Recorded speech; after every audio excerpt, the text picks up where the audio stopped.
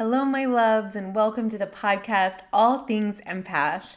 I am your host and healing mentor, Laura Ann, and I created All Things Empath to be a space where sensitives and empaths can come and receive guidance, love, and support on their own healing and empowerment journeys. Whether with just me or one of my guests, we show up in vulnerability to share our own stories and insights with the intention of creating a network of support for you, dear listener. Because feeling all the feels, healing from past trauma, old patterns, and learning how to navigate and fully step into your sensitivity superpowers can feel super confusing and sometimes, honestly, super lonely. But you are not alone. There are more and more of us sensitives and empaths waking up every day. And the work you're doing to heal yourself and claim your power is the work that will transform not only you, but the entire world. And it's why we're here. So I invite you to join me on this sacred journey of self-discovery, self-love, and self-healing. We'll laugh, we'll cry, and we'll do it all together. I am so happy you're here. Enjoy. So I'm going to get a little out there today. I've really been wanting it. Actually came to me taking a bath the other day. That this would be something to bring up in one of our episodes together, because it's a concept that I've needed to really remind myself of a lot and my clients a lot over the years. And it's this concept, this idea that healing is not linear.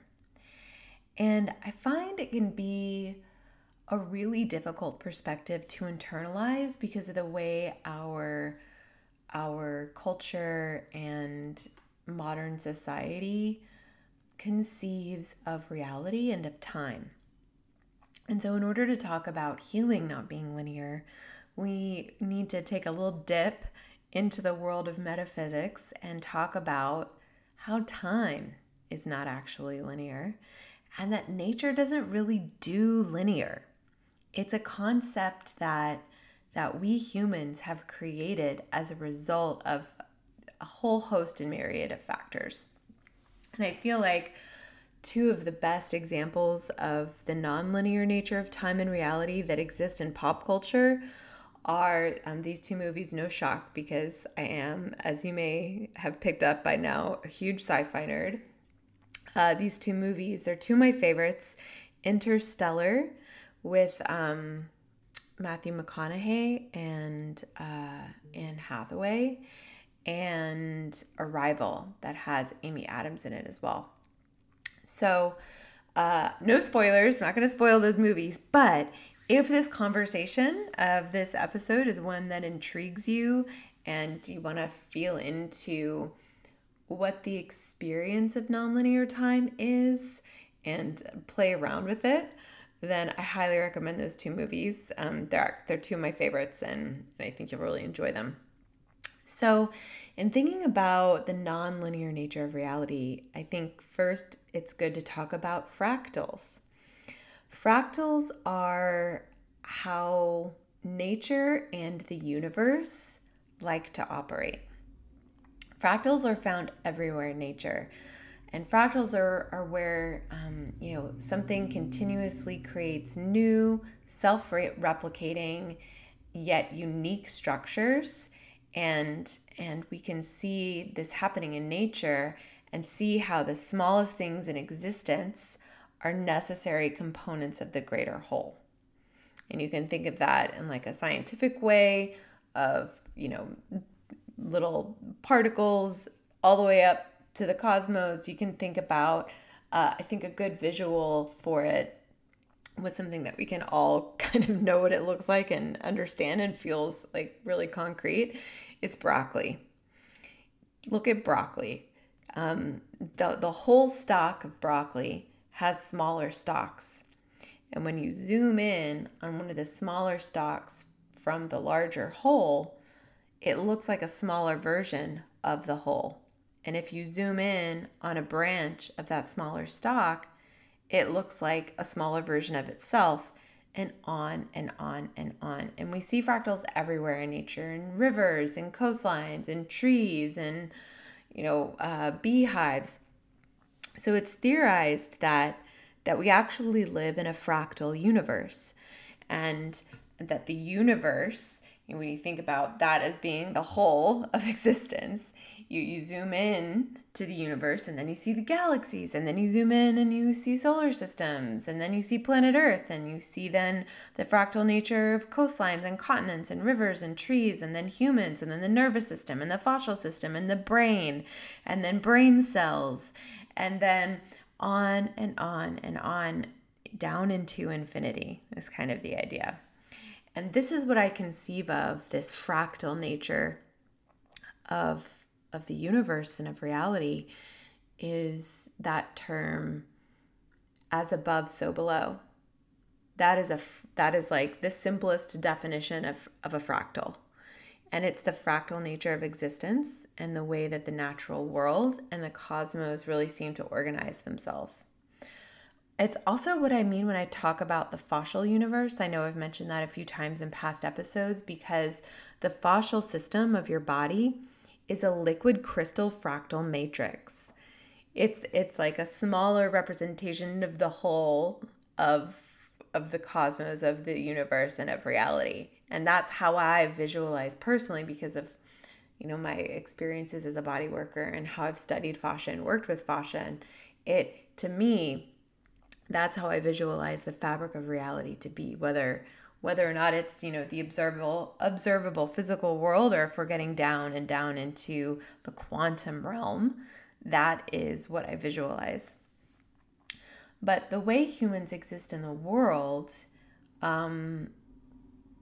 we, with our consciousness, the way that we have evolved, and our penchant for needing to understand the observable world around us, make sense of our experience and our place in the world, in the cosmos, in the universe, we have, through our observable experiences and our lived experience, have come to the conclusion that time is linear.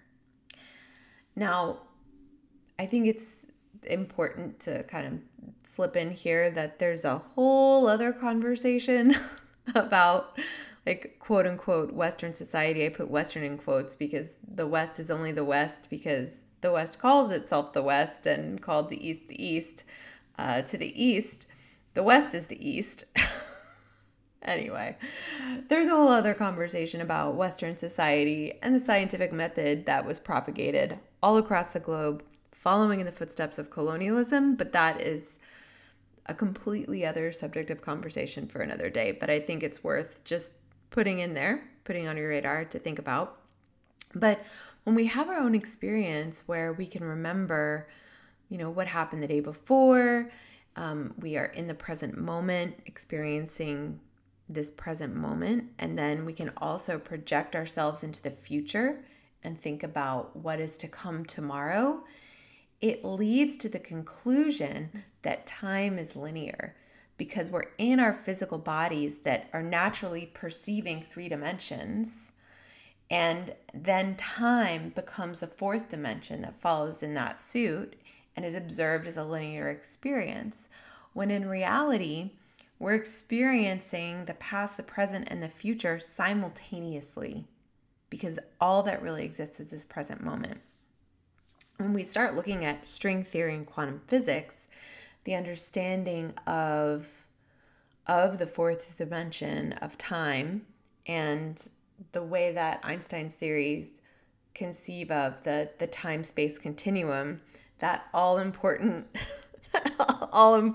theory in the Back to the Future trilogy and all other time-traveling movies and books and pop culture. But that time-space continuum, 4th dimension of time theory start to lose some water when we are exploring the realms of string theory and quantum physics. I can't pretend to fully understand all of that or understand it at a depth that will allow me to explain it simply and succinctly and in a way that you would understand. I have trouble wrapping my brain around it. But what I do know is that it seems pretty likely that it's going to be within our own lifetime that Einstein's reigning theory about time and space will be supplanted by another. And it will be one that conceives of time in a much more multifaceted way. But as it stands right now, the way that we, humans are, we are very entrenched in our conception of reality and of linear time. And it's actually a part of what fuels capitalism. It's part of why we have a climate crisis on our hands. It's this idea of linear growth and expansion that doesn't allow for seasons, that doesn't allow for ebb and flow and undulation and movement and curve and back and forth, all of which we have ample examples of in the natural world and in the universe around us, including within ourselves, and the way that we heal. Because we humans are non-linear, multi-dimensional, fractal beings. Our growth and transformation and healing are also non-linear, multi-dimensional, and fractal. But we have been conditioned to expect linear progress. And when this expectation is brought into the realm of healing, man, it can feel so demotivating and frustrating and lead to much greater suffering and struggle.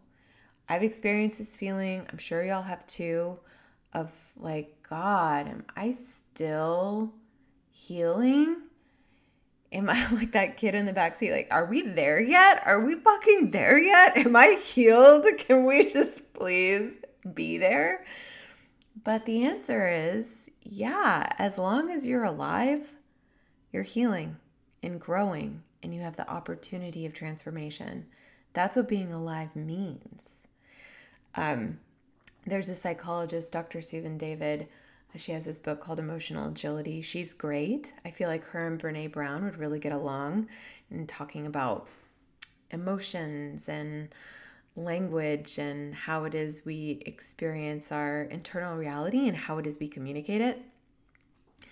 Anyway, Dr. Susan David, she talks a lot about emotional agility, and she has this really amazing way of talking about it. And one of my favorite stories or kind of things that she says is, she'll share that clients will come to her and say things like, I don't ever want to suffer again, or I want to live without pain, or I don't ever want to feel uncomfortable. And what she tells them is, she tells her clients this, I love it so much. It gets me every time. She says, those are dead people goals. Those are dead people goals. And maybe it's a little dark, a little morbid. Maybe it's my morbid Scorpio sense of humor, but it gets me every time because it's so true. Those are dead people goals. But we've all felt that way before. I know I have, right? Like, God, I don't ever want to hurt again, right? And like healing is this place that we can arrive. Like, okay, I'm here now. I'm perfectly healed. No need to do any more work with myself. I've arrived healed. I'm here. And really what it means as a human, if that happens, is you've arrived dead. Because that's the only way you're ever going to be stagnant. You're ever going to stop changing and growing and transforming. That's just what being alive is, right? And I feel it's so important to have these kinds of conversations with transparency and just to be honest about it, because no matter how far along I go on my healing journey, I'm turning 40 this year. I've been doing work like this since I was 19 on myself, and I had my first mental nervous breakdown. No matter how how far I've come on this healing journey, inevitably, I come into a rough patch and a season of difficulty where it can feel like I've backslid. It can feel like I've fallen off, and I'm in this holding pattern that feels so familiar of whatever fill in the blank, coping or survival method has resurfaced in response to what's going on around me in my life and in my reality. And that sense of falling off or backsliding or I'm here again, like that can feel really hopeless. And what it does is it will engender this feeling of hopelessness and of giving up. And it can and has sent me to some really dark places in the past, which is why I want to talk about it. There were so many years where I was really struggling with depression in a major way. And every time I found myself back, or I should say, every time I found myself in a depressive episode, I made it so much worse for myself because I hated myself for it. I blamed myself for it. Like being in a depressive episode was failing because I wasn't healed, that I had fallen off the edge of being okay, that I had arrived at being good and then wasn't anymore. And again, that's rooted in a linear conception of reality. And my inner critic would just have a total field day. It was like, that because I was struggling, there was something wrong with me. Why couldn't I just be okay? I'm so tired of dealing with this. Poor me. I'm such a burden to everyone, and on and on and on. But the more I studied and practiced in the healing arts, the more I came to realize that it's cliche because it's true. Healing is a journey, just like life is a journey. And it's not linear. And that really set me free. It freed me of blame and shame and the expectation of perfectionism and continual linear progress, all the time improving. And I was liberated into a world within myself that was understanding of seasons, accepting of ebbs and flows, of ups and downs, and really learned through that experience and a whole host of modalities that served me on my journey, learned how to hold myself with really deep, deep love and compassion. So it's important for me to remember that, and I'm inviting you to this reminder as well, that while I might be going through an echo of a pattern or a previous experience, that I might feel low, that it's okay, because it's all a part of the process of becoming, which is an eternal process until I'm not in this physical body anymore. And then we can talk about the metaphysics of what happens after death another time. But that becoming is something that I will do in this body until the day I die and move into another dimensional reality. So as I continue on the healing and empowerment journey, my very reaction to those echoes or downturns or periods of trauma or stress, that my reaction slowly begins to evolve and create more space for me to deal and to heal. And that the way I show up for myself during those times of trauma, of stress, of survival patterns coming up, what I do to get through them, how I feel about myself after them, has radically changed. Radically. And the amount of time that I feel stuck in those denser frequencies has also shifted for me. because we never step into the same river twice, because time isn't linear and neither is healing. There's like this back and forth, this ebb and flow, this round and round. But it is all moving together in this kind of upward trajectory, even if it feels like we're on a downturn and we're back in the same place. We're not. All that exists is right now. All that exists is this moment. And you're doing an amazing job.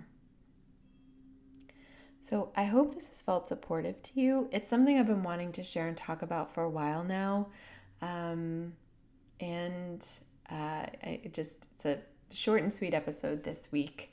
But I would love to hear how this has landed and resonated with you. And if you have any questions about this episode or anything else, I've put some links in the notes for ways to get in touch with me. I always love to hear from you. And as always, I would love to send you out with a reminder, dear ones, that you're doing the best you can, where you're at, with what you've got. And I love you.